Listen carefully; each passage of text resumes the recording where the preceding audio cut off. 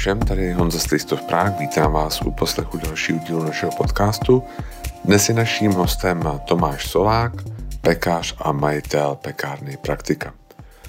Pekárna Praktika už je od svého otevření jednou z našich nejoblíbenějších pekáren v Praze a Tomáš je absolutní srdcař, který prostě nedělá nic polovičatě. A zamiloval se do kvásku, takže skoro všechny produkty, které má, určitě chleby jsou kváskové, a zároveň se rozhodl, že bude dělat s moukou mletou na kameni a z obilí od malých farmářů, což je mnohem těžší, jak sami uslyšíte v podcastu, než kdyby prostě kupovat pernerku ve velkém. Ale Tomáš to nechce dělat jinak, zároveň má velké plány do budoucna a s původními kultivary obilí, které zmizely a které chce znova jako přinést na světlo. A takže si myslím, že se máme na co těšit a ptáme se na to, jaké to je pracovat s malými producenty, s malými farmáři a proč v době, kdy během pandemie restaurace a podniky zavíraly, on otevřel 2 nové pobočky a na spoustu dalších věcí. Myslím si, že je to strašně zajímavý rozhovor nejenom pro lidi, kteří mají rádi chleba, tak doufám, že se vám bude líbit. Tady to je Tomáš Solák z pekárny Praktika. Tak já vás tady všechny vítám, tady Honza z Taste of Prague, moc děkuji, že jste si našli čas na náš podcast a dneska mám tu čest, že můžu přivítat našeho hosta, kterým je Tomáš Solák, což je pekař a majitel pekárny Praktika. Dobrý den, Tomáši. Dobrý den. Jo, moc děkuji ještě jednou, že jste si našel čas. A já jsem se chtěl zeptat, na první otázku je to možná klišé, ale zeptám se, pamatujete si na svůj první dobrý chleba? Když jste si ochutnal a řekl jste si třeba jako jo, tohle to chci dělat? Jo, určitě. Měl jsem asi první fakt dobrý chleba jsem měl v E5 Bakehouse. Jasně, v Londýně. Jo. A vy jste v Londýně dělal předtím, jestli to chápu dobře, tak jste tam dělal jako na place někde v gastru, ale ne pekaře. Ano, přesně. Dělal jsem jako číšník delší dobu. No a co vás teda vlastně jako přimělo k tomu rozhodnout si, že pekařina je vlastně ten správný směr pro vás? Tak já jsem pekl docela hodně často, už od dítěte, takže jsem to nebral něco jako nic zvláštního, ale něco naprosto přirozeného. Ale hlavně mě zaujalo prostě kváskový chleba, který prostě jsem nikdy neznal a netušil jsem, že voda a mouka může kynout dohromady. Jo, jasně. A to jste se naučil právě v tom E5 Bakehouseu? Ne. Já jsem první dělal v Better Health Bakery, což je taková mini pekárna, která začala jako projekt, neziskový projekt pro lidi s mentálním postižením. A tam vlastně chtěli dobrovolníky, který by zároveň trénovali lidi tady s tímhletím postižením a tam vlastně jsem se přihlásil jakožto učeň a pomáhal jsem tam každý týden. Mě by zajímalo, proč jste se tam přihlásil? Jako ta charita vás zaujala, nebo vás spíš zaujalo to pečení, ten kvásek? Určitě to pečení, ale zároveň samozřejmě ten přístup, co se snažili dělat, mi přišel jako super věc a že je to vlastně dobrý způsob ekonomiky, jak to může fungovat. Jo, a jak to teda může fungovat? Jaký to byl způsob vlastně? Můžete to nějak vysvětlit? Určitě. Takže vlastně to byla charita, která se už dlouhodobě vlastně snažila být udržitelná ze svých vlastních zdrojů. Takže místo toho, aby se ptali o peníze sponzorům nebo velkých firem, tak se vlastně snažili vyrábět věci. Takže nejdřív dělali nějaký součástky, myslím, že elektronický, no měli toho rozjetý docela dost. A potom vlastně v danou chvíli zkonzultovali tenhle nápad vytvořit pekárnu s mým kamarádem Benem z E5, kdy on jim teda poradil, doporučili jim pekaře a začali vlastně vyrábět chleba, ten prodávali a z tohohle vlastně financovali ten trénink zároveň těch lidí a svoji činnost. Jasně. Jak dlouho jste tam, abyste byl přišel do E5 Bakehouseu, nebo jste jenom byl v tom Better Health? Ne, já jsem z Better Healthu šel do E5 potom. Jo. Jak dlouho jste tam byl vlastně na stáži nebo na tom učení? Jak dlouho to trvá? V Better Health tam správně by člověk měl být jenom 6 měsíců. Díky tomu, že ta práce vlastně s těma lidma je relativně náročná, tak se bojí, aby jako vás to nějak nepoznamenal. Jo, abyste jako nevyhořel, jasně. Takže jsem tam místo 6 nakonec byl 12 měsíců. Jo. Ale ono to bylo jenom jednou týdně, takže to bylo takový jako v pohodě. A pak jsem vlastně, oni říkali, že potřebují to prostřídat, takže jsem šel do E5, no. No a čím vlastně, a když jste odcházel z E5, tak už jste si říkal, tohle chci založit v Praze, nebo jako tohle chci nějakým, mě by zajímalo prostě, co vedlo k tomu, že jste se rozhodl jako dělat pekařinu jako nějakou kariéru, nebo nějakou jako způsob obživy. Jo, tak můj hlavní jako rozhodovací moment byl asi v tom, když jsem vlastně pracoval v E5 a rozhodl jsem se, že pojedu do Ameriky na stáž do Farm and Sparrow. Tak vlastně tam jsem poprvé ochutnal chleba z mouky mletý na kameni a pochopil jsem, že jako už není cesty zpátky po tomhle, že už jako vlastně s klasickou moukou už nechcete pracovat. Nechci pracovat, takže jsem pochopil a hlavně jako můj vlastně učitel ve Farm and Sparrow Dave byl hodně jako inspirativní osoba, takže jsem na základě jeho jako filozofie si řekl, že je to potřeba se to naučit jako sám, no, v podstatě, jako, že jsem vlastně založil praktiku pro to, abych se naučil pít z chleba. Jasně. Jo, to, že my jsme jenom vzdělávali ty nepodělky, no, jak to je. No, to ne, ale záleží. Takový stipendium prostě jste si udělal tam z té praktiky. No a už to umíte? No, pořád si nemyslím, že ještě jo, ale snažím se, no. Jo. Takže vlastně myslíte si, že protože já se chtěl částečně zeptat i na to třeba, jestli sledujete to, že třeba během té pandemie to jako rozrostlo hodně, ale že v Čechách za posledních pár let je to jaký podhoubí domácího pečení chleba. Jestli vůbec tohle to sledujete a jaký na to máte třeba názor, nebo jestli jste z toho součástí, nebo ne? Jako určitě to sleduju, že vlastně potom, co otevřela Praktika, tak otevřela SK, otevřel Arctic Bakehouse, otevřel Alphabet a já si myslím, že to je fakt skvělý, že se lidi o to zajímají a že vlastně to je cesta, která vede k tomu zjišťování, proč ty věci jsou takhle, jak se vlastně to obilí pěstuje a co se s tím se vším děje. Takže si myslím, že to je fakt skvělej trend. No. A já jsem myslel spíš doma, takový to jako Pečem Pecen, taková ta facebooková skupina, nebo ta kvásková mapa. Ono se to vlastně točilo na začátku kolem Cuketky a Julky, vlastně maškrtnice, která pořád je vlastně, myslím, že moderátorem těch for Pečem Pecen na Facebooku. Jestli tohle to sledujete? Určitě, jak jsem Julku znal, už vlastně jsme se poznali hned skoro na začátku praktiky, takže si toho všímám a je to určitě skvělá věc, no. Že to lidi baví a že vlastně chtějí být součástí toho procesu je skvělý, no. Jo. A ty mi ještě řekněte vlastně, proč vás chytnul ten kvásek? Co jako bylo na tom kvásku tak fascinujícího v tom Better Health, že jste si řekl, jako tohle chci dělat? Vlastně doma jsme pekli vždycky jenom s droždím a nikdy vlastně jsme samotný chleba nepekli, protože tam u nás byl docela dost dobrý chleba, takže jsme ho vždycky objednávali.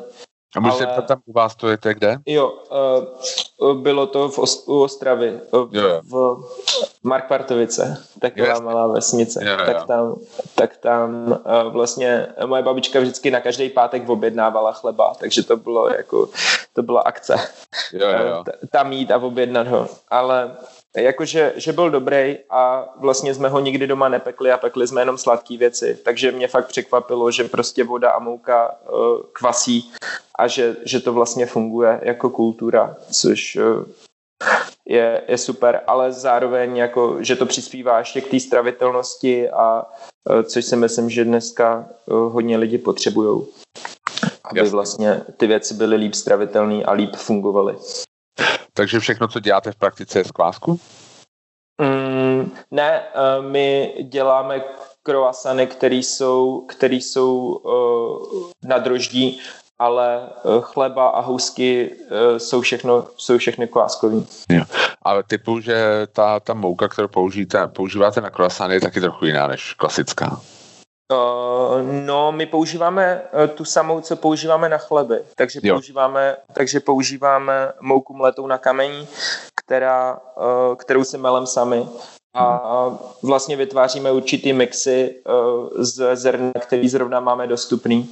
Takže vlastně ono se to dost mění. To, co je dostupný, jaký obilí zrovna v tu danou chvíli máme, tak podle toho to musíme namíchat, aby to fungovalo. Jo, jasně, takže to vlastně je tohle, to je jedna z těch součástí toho, já nechci říct jako fascinace, jako moc silný slovo, ale to, proč vás baví třeba pracovat s tím kváskem, že to není vlastně nějaká daná receptura, že se s tím musí jako nějak kontinuálně v čase pracovat, nebo nemusí, já vlastně nevím. Určitě, jako kvásek jedna věc, ale druhá věc je, jak reaguje s určitým daným obilím, který, protože my bereme od malých farem, tak občas se jim stane, že jim to daný obilí dojde, takže musíme najít zase nějakého jiného dodavatele a každý to obilí funguje úplně jinak, takže my musíme vlastně to každý obilí zkoušet, otestovat v reálu, jak to funguje, jestli se z toho dá udělat chleba, jestli se z toho dá udělat croissany a pak vlastně udělat třeba i nějaký mix smoke, který prostě budou pro nás fungovat dobře a zároveň zajistí těm pečeným věcem i dobrou texturu a samozřejmě je to celý o chuti, takže takže tak, no. Takže chápu to dobře tak, že třeba vy vlastně máte nějaký mouky a teď toho v nějakém čase pečete a ty vám třeba zavolá ten nějaký farmář a říká, hele, mně to došlo od příštího týdne nebude něco jiného, tady posílám vzorek a teď vy to musíte namlít a jako vyzkoušet, jako vést si takový, když to řeknu blbě, jako paralelní provoz na vyzkoušení toho, co bude třeba za týden? Jo, přesně tak to je, no. Přesně tak to je. Co, je to stresující, jako co, když třeba vám to jako nevychází? A ty jako víte, že vám dochází ta mouka, protože já si mi představím, že to musí být strašně stresový. Je to extrémně stresový, no, jako občas musím říct, jako občas se fakt stává, jako je to nepříjemný a občas ty mouky fakt nefungujou a musíte si dávat bacha, protože některé mouky vám můžou třeba i prostě ten kvásek úplně jako umrtvit, když byste si třeba nenechal na bok odložený, tak uděláte tohle a vlastně to nebude fungovat, no. Takže to vlastně o tom jako fakt vytvořit, spousta lidí mluví o tom, jako jak se spojit s farmářema a jak prostě těm farmám pomoct, ale my vyloženě jako musíme si ty farmy fakt zkamarádit a být s nima prostě jako v extrémně dlouhodobém vztahu, aby to pro nás jako fungovalo. A nemuseli jsme prostě jako šílet okolo, jestli ty věci jako budou fungovat nebo ne. No. To je jako nebylo by prostě jednodušší prostě to brát od Pernerů, nebo já nevím, něco takového, jako kde máte vlastně, víte co, jak to myslím, že jako nějakou no 100%, jasně. 100%, jako bylo by to jednodušší, ale vlastně je to o tom, že potom ty malé farmy by nikdy nemohly začít fungovat prostě. Chci zeptat, vlastně jak se říká, že může umrtvit ten kvásek, stalo se vám, že někdy, že ten kvásek jako úplně zemřel, že jste museli znova začít? No, museli jsme, občas se stávalo, že byl hodně línej, takže jsme museli změnit mouku, aby jsme ho zase oživili, ale on docela jako má 7 životů, takže docela jako vydrží hodně, no. A kolik jste už životů promarnili? Až tolik ne, ale problém spíše nastává v tom, že občas, když si ho zapomeneme odložit v pátek a všechno odpečem, tak musíme třeba volat Julce, aby nám kvásek půjčila. Takže třeba 4x, 5x se to asi stalo, no, za tu dobu.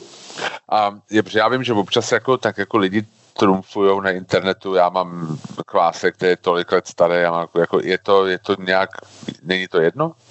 Je to naprosto jedno, no, máte pravdu, je to úplně nesmysl, no. Jako kdybych to měl brát za sebe, tak vlastně, když jsem si vzal kvásek z E5, tak oni jako měli nějaký 250, v uvozovkách první kvásek, jako můj kamarád Ben dostal někde z Norska, který údajně byl jako 250 let starý. Jasně. ale tím, že každý den ho nakrmíte, tak ho vlastně každý den obnovíte a máte úplně novej, takže to je úplně nesmysl. Jo, protože já vím, že třeba ve Skandinávii byly nějaký jakoby kváskový hotely, že jste tam mohli dát, jako když jste byli třeba na dovolenou, měli jste kvásek, tak tam byly nějaký jako instituce, že jste tam mohli dát a oni vám ho jako za vás krmili a tak a si říkám, jestli to vlastně nebylo jako trošku zbytečný. No je to spíš jako, ale mně přijde, že to je možná třeba nějaký odraz toho, že to pečení tak jako o emocích, o nějakým jo, prostě, že takový tamagotchi, no, že prostě k tomu máte že k tomu máte jako větší vztah, ne, asi. 100%, já si myslím, že určitě, no. A tak ten vztah se vytváří tím časem, že vy do toho dáte ten svůj čas a tím pádem v tom se skrývá ta láska, že v tom čase. Jasně. Jo. A jasně, tak jsme se bavili o tom kvásku a jste říkal, že když jste poprvé jako potkal jako ten kvásek, že vlastně mouka a voda můžou kvasit, že jako vás to chytlo. A pak vlastně přišel druhý moment, že když jste byl v tom Farm and Sparrow, tak jste zjistil, že už nejste zpátky, když jste ochutnal chleba z mouky, která byla semletá na kameni, že? A z kamenného mlýnu. Chci se zeptat, proč? V čem je ten rozdíl? Abych to pochopil.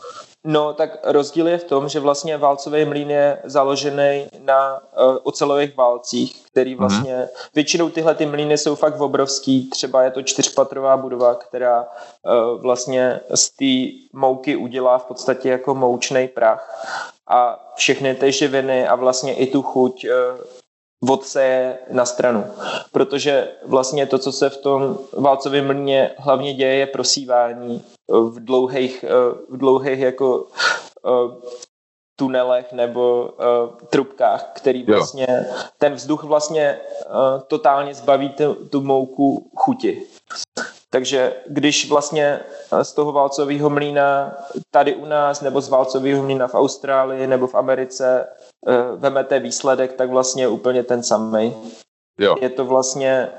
Je to vlastně mouka, která nemá žádnou chuť a žádný jako aromatický vlastnosti.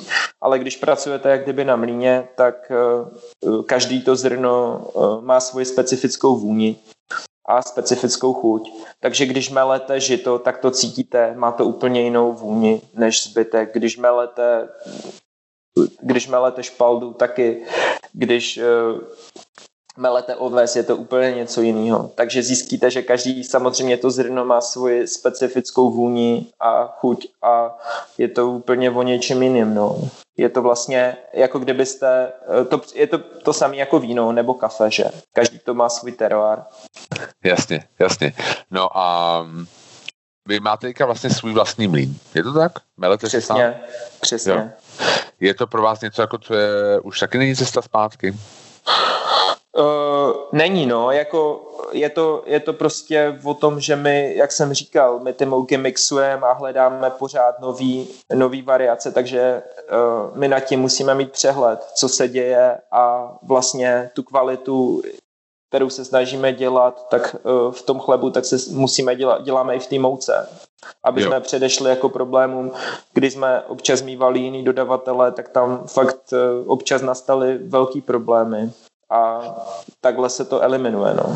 Jo, a jak jste říkal, že jste se učil péct vlastně chleba, je těžký mlít mouku? Jako je to dost technicky náročný, protože vlastně se z vás stane takovej opravář toho mlýna a musíte ho umět jako opravit, když se něco pokazí. A myslel jsem si, že to je jednoduchý, zmáčknete čudlík, jedete, ale vlastně je to hrozně náročný v tom, když se něco pokazí a když se ty kameny dostanou mimo svoji rovnováhu, tak prostě musíte fakt vědět, co se s tím, jak to rozebrat, jak to zase dát dohromady, no. Takže je to hodně technických věcí, no. Musím říct, že to zní jako absolutně hrozně. A chcete tady, jako jak často se tohle děje? Že jako musíte rozebrat mlýn? No, občas se to děje často, no. Občas se něco pokazí a vlastně nevíte co a teď to furt rozebíráte. A je to jednoduchý stroj, že? Ale vlastně jednoduchostí je fakt ta složitost a potom prostě to můžete rozebrat třeba ve 14 dnech 6x, 7x a prostě strávíte na tom brutální hodiny času a občas to, no. Takže vy se jako nezlepšujete ve mletí, vy se zlepšujete v opravování mlýna. Přesně. Jo, v tom, jak lepší opravář. v tom, jak to funguje. Jo, a musíte prostě spoustu těch mlýnů musíte i brousit. Jo. Vlastně kameny je potřeba vlastně přebrousit za určitou dobu, takže to je taky potřeba se naučit, no. A je to podobně, jako když se mele kafe, že tam můžete nastavit třeba jako hrubá, polohrubá, hladká mouka, je to, nebo je to plán? No, ono vlastně, když chcete mlít jako jasný, můžete si nastavit hrubost, ale většina lidí, nebo když chcete mlít pořádně, tak by ta mouka měla být namletá na jemno, jinak není dobře namletá. A potom vlastně, pokud máte k tomu mlýnu prosívačku, která vám může dát určitý meziprodukty, to znamená třeba semolínu anebo nějaký otruby a to je potom, z toho potom vychází ta jiná hrubost. Ale pokud chcete třeba jenom, já nevím, lehce, chcete jako takovou hrubou jako, jak to říct, hrubou polentu, tak se to dá nastavit samozřejmě. Jasně. Chci se zeptat, jako na základě to, co jste mi řekl, můžete mi třeba jako popsat třeba procentuálně a když máte svůj čas je 100%, kolik vlastně procent toho času trávíte opravdu pečením chleba a kolik trávíte zkoušením nových mouk, takových těch a chlebů prostě z těch nových mouk, jako třeba na ten příští týden, když jako víte, že bude jiná mouka a kolik procent trávíte jako opravování mlýna? No, to je dobrá otázka.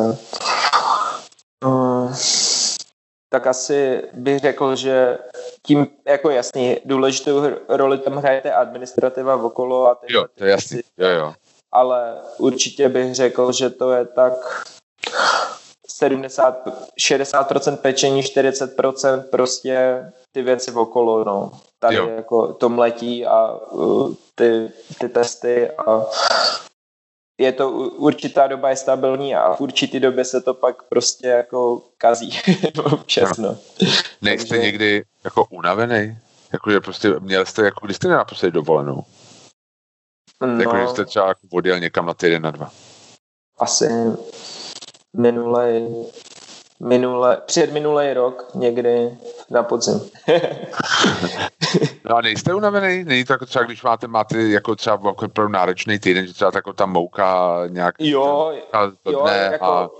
jako určitě, no, jako určitě. Jako včera jsme právě rozepírali mlýn, takže to bylo náročnější, takže jsem tam třeba člověk, jako to už bylo v pohodě, protože na začátku, když tomu až tolik nerozumíte, tak jste fakt vystresovaný a bojíte se, aby se tam něco ještě víc nepokazilo, ale když tomu člověk už třeba za ty 2-3 roky rozumí, tak se to dá a včera jsem to třeba spravil, já nevím, za 4 hodiny času. Jo. Takže a to je dobrý. To je dobrý, no. To zní hrozně, fakt hrozně. Ale, když jakoby mně přijde, že vlastně když to jako, já se vždycky snažím to stáhnout k nějaký vlastní životní zkušenosti. A jde o to, že třeba jako vy pečete každý den chleba, my jsme dělali každý den prohlídky. Je to prostě něco, co vlastně přijde mi to, že to je něco, co začínáte každý den znova a druhý den jako znova a znova, že to je takový cyklus, který se opakuje. Jo? A co vás jako žene dopředu, nebo jak se zlepšujete? Je možnost prostě v rámci toho se zlepšovat, nebo není to už jenom prostě jako, že jako ráno se provodím zase to samý, zase to samý, do toho mi blbne prostě mlýn, musím za 4 hodiny vyměnit, jsem vystresovaný a znova ráno to samý. Jako je tam nějaká jako delší linka, jako kam směřujete? Co jako další? Máte nějaký cíl před sebou? To oblasti to pečení chleba.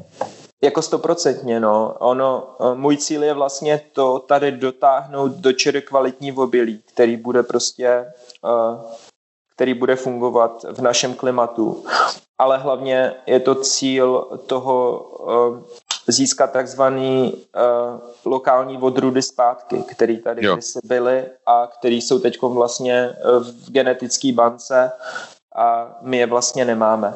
Takže náš celkový cíl vlastně je vybudovat takzvanou populaci obilí, která bude složená, já nevím, z 9, z 10 druhů obilí, který budeme pěstovat dohromady. A budou to starý lokální odrůdy, které tady kdysi byly a budou zároveň skvěle chutnat. A druhá věc je hlavně ta, že budou mít i dobrý pekařský vlastnosti. Jasně. Takže tohle je náš cíl, no, v tom vlastně dlouhodobém hledisku. A to je na jaký cestě?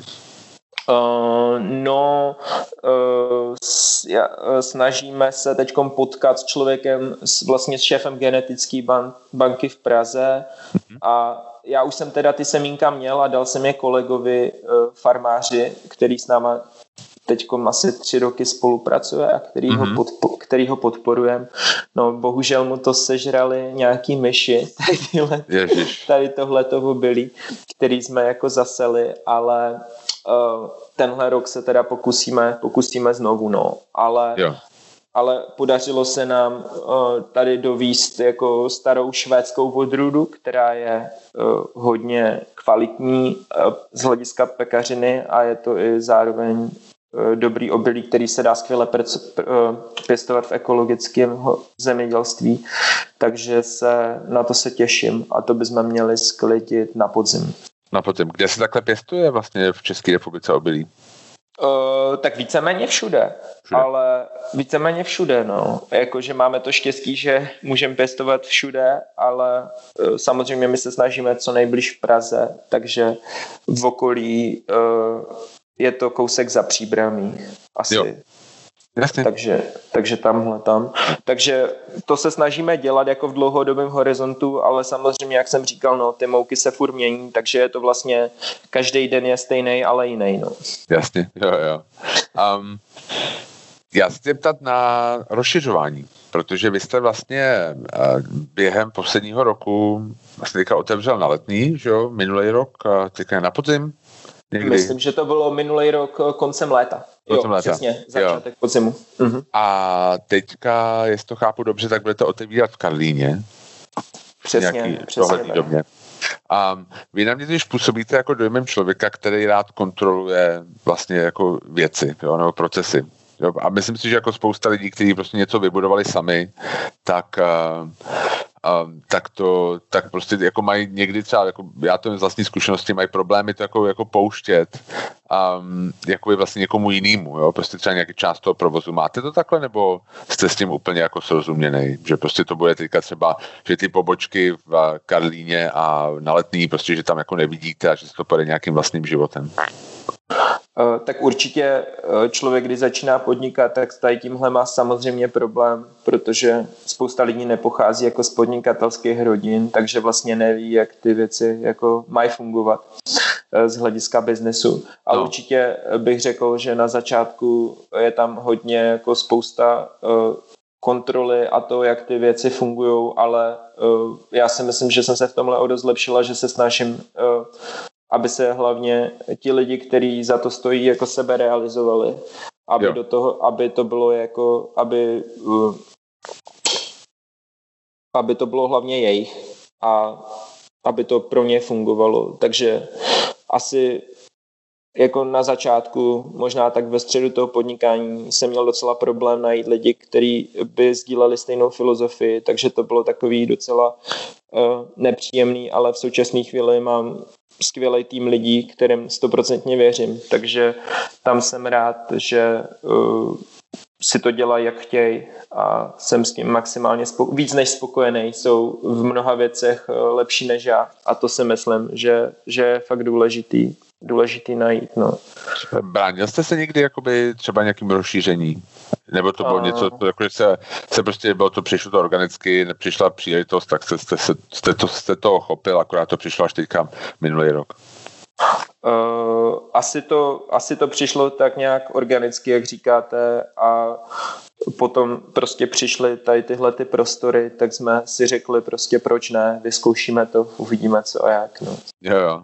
Protože mně to přijde paradoxní, že vlastně hodně oborů za minulý rok zaznamenalo jako nějaký pokles nebo stagnaci, v lepším případě stagnaci, v horším pokles, ale Praktika tady prostě rozjíždí nějakou world domination scheme, že prostě najednou prostě jeden obchod, druhý obchod, že to vypadá, že se vám jako hrozně daří. Jako daří se vám jako ve smyslu teďka, že třeba lidi zůstávají víc doma, tak si kupují víc chleba?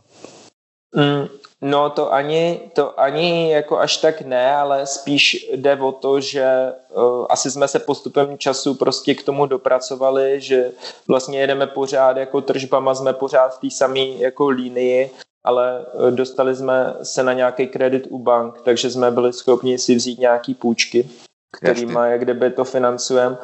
A za druhý prostě fakt člověk v tom pekárnictví zjistí, že to nejde dělat v malém. Takže musíme rozšiřovat tak, aby jsme uživili ten tým lidí a zároveň chci, aby ten chleba byl dostupný větší množství lidí a zároveň tím podpořit větší množství farem. Tak, aby to mělo prostě větší dosah, ta věc, která si myslíme, že je dobrá a kdy prostě jsme schopni těm farmám říct, hele, odkoupíme pro vás tady, od vás 100% prostě tady 12 tun a máte to jistý z naší strany. Což je pro ty farmy hrozně důležitý mít tu jistotu a tenhle způsob fungování dlouhodobější. Nejenom prostě ze dne na den, hele, vemu si tohle, protože teď nemám ten odbyt na to, no. Takže spousta pekáren ve světě prostě to drží v malém objemu, ale potom člověk toho až tolik moc nezlepší z naší strany toho biznesu. A je pro vás těžký nebo lehký jako rozšířit výrobu tak, abyste dodával do dalších 2 poboček? No tím, že vlastně v Karlíně na Sokolovský budeme mít vlastně větší pec, takže a daleko větší prostory, takže to nebude problém. Vlastně ono potom zvyšovat třeba z množství 300 na 500 je relativně v pohodě. Zdá se to jako velký skok, ale vlastně je to jako když děláte doma chleba. Když uděláte 1 chleba nebo uděláte 3, tak to vlastně vyjde úplně na stejno, že? No ale je tam nějaký bottleneck, když to řeknu takhle blbě, třeba ta kapacita mlýnu, nebo existuje něco vlastně, kdybyste chtěl rozšířit jako výrazně, tak to byste musel jakoby nějak jako měnit. Určitě, jako je to ze všech stran, no, potřebujete vlastně úplně jako všechny technologie, aby vyráběli víc, takže větší mlýn, extra mlýn navíc a potřebujete to, no, hlavně držet tu kvalitu, no. Prostě být si prostě vědom, že ty věci, i když se dělají ve větším, tak musí prostě pořád mít tu samou kvalitu, že? Jo. Jak jste říkal, že už odmala pečete. Pečete si doma? Občas jo. Fakt jo. Když to nenecháte stranou něco doma. To tak jako pečete doma? Tak občas si vemu croissantový těsto z práce a udělám si nějaký jablkový šneky. Že si z toho dělám takový ty, jako jsou třeba ve Francii, tak si z toho udělám jablkový šneky se skořicí. Jo. Oni tomu říkali staročeský točenice. Staročeský točenice. To říkali kde to? To jsem viděl v nějaký pekařský knížce starý. Jo. To se chci zeptat právě, protože vlastně, když jste zmínil takový ty... vy jste zmiňoval nějaký další pekárny, jako Alfabet, já nevím, Esku a Arctic Bakehouse třeba. A zmiňoval jste taky vlastně ty původní nějaký kultivary a toho obilí, který tady jsou nějak jakoby domorodý, dá se říct, a který jsou teďka v nějaký genový bance. Ty chleby mně přijde, jako je to možná můj pocit, možná se pletu, jo, že ty chleby vlastně z těch pekáren nejsou úplně jako klasický český chleby. Je tady nějaká jako chlebová tradice, která by stála za to obnovit? Jako umíte si představit, že byste dělal Šumavu? Nebo nějaký, něco kmínového, nějaký prostě, že byste na tohle nějak navázal? Jako určitě nad tím člověk samozřejmě přemýšlí, jak udělat prostě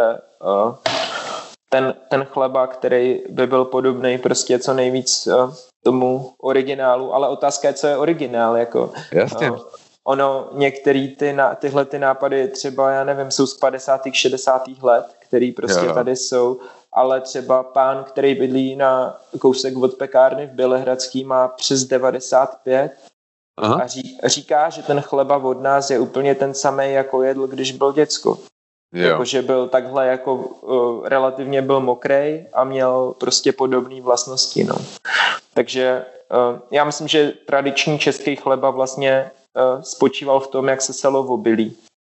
To znamená 30% žito, 70% pšenice. Takhle to, jak kdyby seli dohromady. To bylo v jednom poli.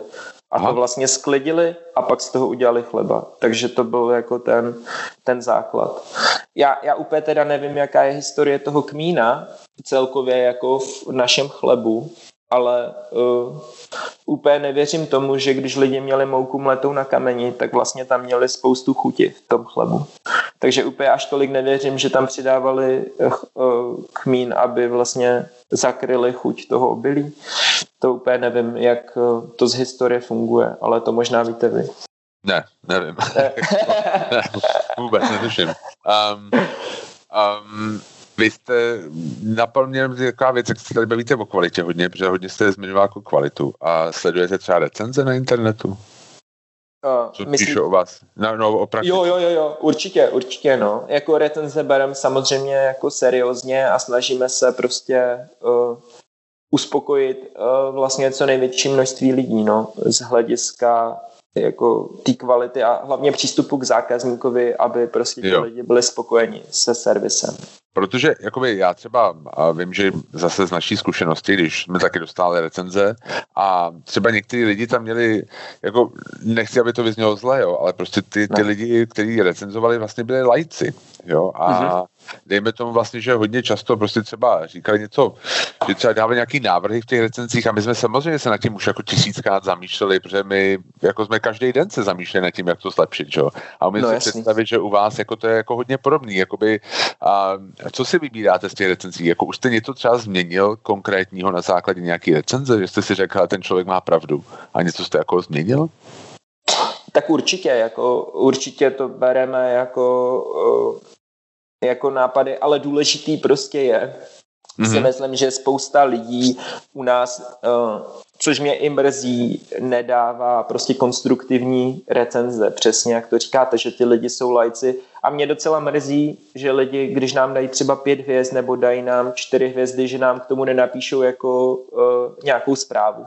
Že to je jenom hodnocení. Že to je jenom hodnocení. Jasně. Přesně. Takže já bych prostě fakt byl hrozně rád jako za konstruktivní prostě kritiku a řekli prostě takhle to je, prostě tohle to funguje, tohle to nefunguje, co byste mohli prostě zlepšit, tohle pro nás jako je hrozně důležitý a chcem, aby ti lidi nám to říkali. No tak já si umím představit, pardon, promiňte. Ale ne, určitě jako některý samozřejmě chyby se stávají jako v každém procesu, takže když se prostě stane chyba, tak více než rádi uznáme a těm lidem za to nabídneme nějakou náhradu, ale po případě, pokud prostě se jim nelíbí to, jak my to děláme, tak je pak hrozně těžký jim vyhovět, že? To je asi jako nabízet Windows někomu, kdo používá Apple, že? Jo. To je těžký. No. To je fakt těžký. Naopak je to možná lehčí. Protože já si jako umím představit, že jako my jsme taky třeba změnili, já si nechci, aby to vyznělo, co jsem řekl jako blbě, protože my jsme ty recenze četli a my jsme taky změnili nějaký věci na základě recenzí, protože jsme si řekli, ten člověk má totálně pravdu a měli bychom to dělat jinak. Ale prostě já si umím představit, že jako já vám nebudu že třeba si umím představit, že jako pro vás je důležitější nebo lepší recenze na servis, protože to je něco, co člověk jako do toho asi vidí víc, než jako do mletí mouky a do pečení chleba, protože do toho třeba já nevidím vůbec, jo. Ale jako třeba, jako, že někdo byl na mě hrubej, jako, což se u vás teda asi nestává, tak to je jasný, že jako člověk jako má, když to dokáže jako líp popsat, nebo jako nějak dát nějakou konstruktivní kritiku, nebo třeba na systém prodeje, jo, že to prostě nějak jako je neefektivní, něco takového. Ale chci se tak, když vlastně takhle ty recenze třeba jakoby si nevím představit, jako máte od lajkům a chodí k vám jako profesionálové ochutnávat, jako existuje nějaká komunita profesionálních pekařů, který by jako se nějakým způsobem navštěvovali a dávali si tipy, říkali si co a jak? To si myslím, že bohužel zatím neexistuje a nevím, jestli to existuje i ani někde jinde. Ani nikde jinde, no. Tohle to zatím ještě asi není, no. Ale určitě je to super nápad, no. Jako... Ne, tak jako já si říkám, že jako víte co, že třeba mají jako mystery shopping a takovéhle věci existují. Jo, tak ale podle mě pro vás jakoby nějakou jakoby poměrně dost jako odbornou činnost, jako bude asi strašně málo povolaných lidí, kteří by vám k tomu mohli něco říct? Těch lidí je docela málo, no, to je pravda, že vlastně jako třeba fakt lidi, kteří tomuhle rozumí, té textuře a tomu, jak ty věci vlastně mají celkově vypadat, není moc, no. A jsou spíš rozeseti po světě, no, takže je to jako, není to koncentrovaná záležitost, no. Protože já si mi představit, že když přijde, já myslím, říkal Ben z E5. Jo, přesně. Tak ten vám k tomu asi nějaký třeba jako feedback dá, že jo? S tím se asi pokecáte o něčem a jako můžete se o tom promluvit, ale asi, že v Londýně, že asi tady nebude každý měsíc. Přesně. Chci se ještě zeptat na jednu věc. A vy jste pracoval vlastně v tom E5 Bakehouseu, nebo jste tam byl na nějaký stáži, byl jste v tom Farm and Sparrow a je nějak jiný provozovat pekárnu v Praze oproti E5 a Farm and Sparrow? Je to těžší, je to jednodušší? Jako asi bych řekl, že tyhle ty dvě pekárny byly diametrálně odlišný v tom, že Farm and Sparrow byla hodně malá pekárna, která vlastně fungovala v té době, kdy já jsem tam byl čistě na trzích, že jsme prodávali v sobotu na trzích a ještě i ve středu, protože jich tam bylo víc těch farmářských míst. A E5 fungovalo jako denní pekárna, která jela prostě od 7 do 7 a měla docela hodně zaměstnanců. Takže to byly diametrálně odlišný podniky, ale určitě teda za mě bych řekl, že v Anglii mají daleko jiný přístup k malým podnikatelům. Tam je to hodně vychytaný z hlediska toho, co musíte splňovat, nemusíte. Je to daleko jednodušší než u nás. Já jsem slyšel, protože já jsem dělal podcast s Julkou a ona vlastně říkala, že třeba tady jedno, jestli jste velký nebo malej kvůli hygieně, kdežto prostě v té Anglii třeba, když jste malej, tak vám něco odpustí, nebo takový, to byl prostě ten dojem, který jsem z toho získal, je to tak? Jo, přesně, no. Tam jako když ti lidi za váma jako přijdou z té hygieny, což já jsem tam zažil, po případě s váma kdokoliv cokoliv konzultuje, tak to může být na velmi individuální bázi. Takže vám dají prostě řeknou, hele, tohle si třeba doplňte, tohle úplně mít nemusíte. Je to takovej trochu víc lidský přístup, no, k těm věcem a zároveň prostě oni mají tu snahu, aby byste ten biznis prostě jako rozjel. Jo, chtějí vám pomoct, nechtějí vám jenom házet. Jo, no. Není to o tom, že prostě tam snaží dodržovat nějaký paragrafy, ale spíše chtějí, aby ten biznes prostě tam fungoval pro všechny, aby to jelo. No. Jasně. Vy už nějakou jako dobu to provozujete v Praze. Změnilo se tohle nějak vůbec za tu dobu, co to děláte? Ten přístup, třeba ty hygieny, nebo je tam nějaký jako, postup tam?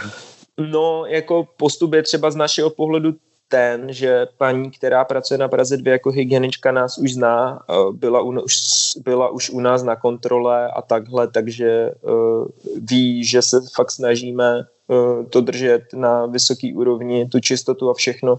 Takže už nás bere jako takový, že už nás má nějak ověřený.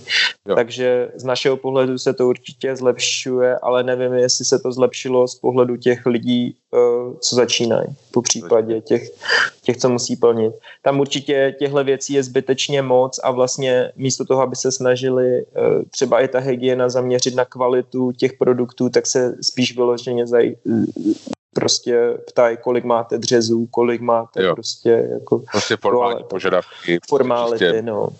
Jasně, odškrtat si to, jasně. A vy jste na Praze 8, jste říkali, že budete mít pec, tam jste nějak nejednal s tou hygienou, nebo to je něco, co teprve... Tam ten prostor už je schválený z hlediska hygieny. Jasně, jo, takže tam to funguje. Jasně, poslední věc. Ptám se to každýho. Guilty pleasure. Když to si dáte, když se nikdo nedívá. Když se nikdo nedívá. S penamu. Já mám rád spoustu takovýchhle věcí, teda musím říct, ale já mám docela rád zmrzlinový sendviče, mi hodně chutnají. Jasně.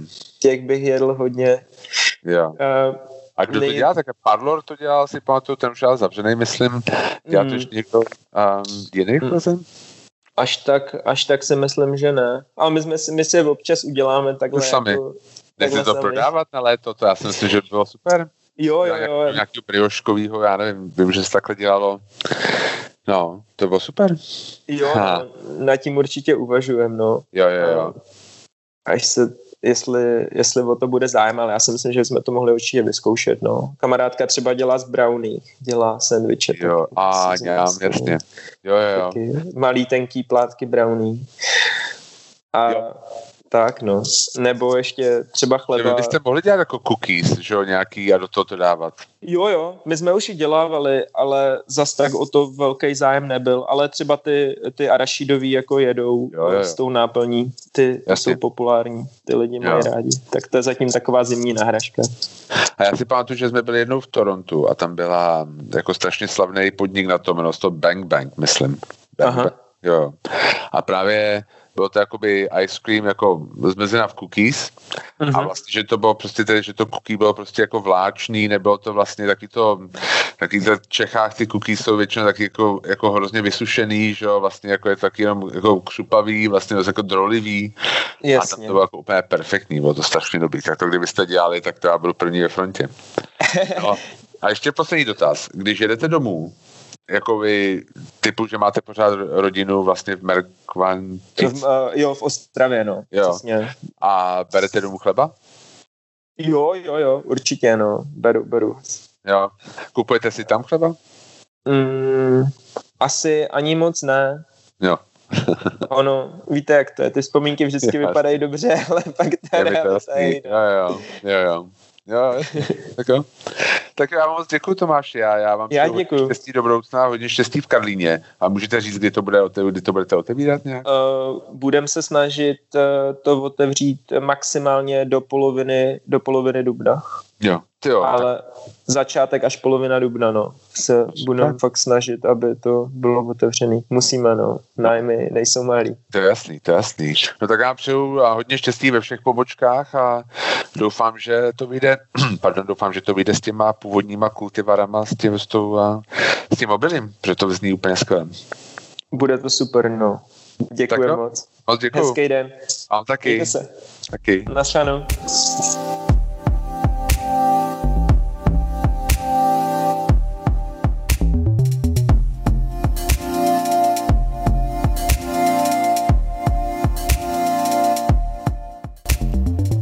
Tady ještě jednou Honza z Taste of Prague, moc děkujeme za poslech dnešního dílu. Doufám, že se vám líbil a doufám, že se zase uvidíme u nějakého dalšího. Pokud se vám náš podcast líbí, prosím dejte nám 5 hvězdiček na Apple Podcast a na Spotify a těšíme se zase někdy příště. Díky moc a mějte se hezky.